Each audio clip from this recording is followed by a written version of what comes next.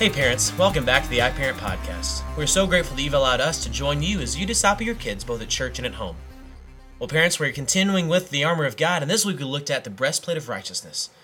We made this point that it all comes down to perspective. Perspective is how one person sees something and how someone else might see something completely different.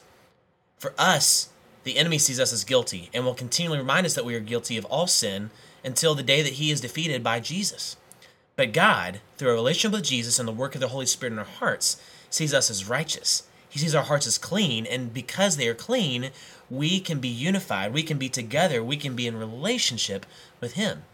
So we talked about how our righteousness and the breastplate of righteousness is what protects our hearts, helps us make choices that honor God, and should be the thing that we look down and see we are part of God's team and recognize that through His perspective, we are loved, we are cherished, we are saved, and we are part of His army.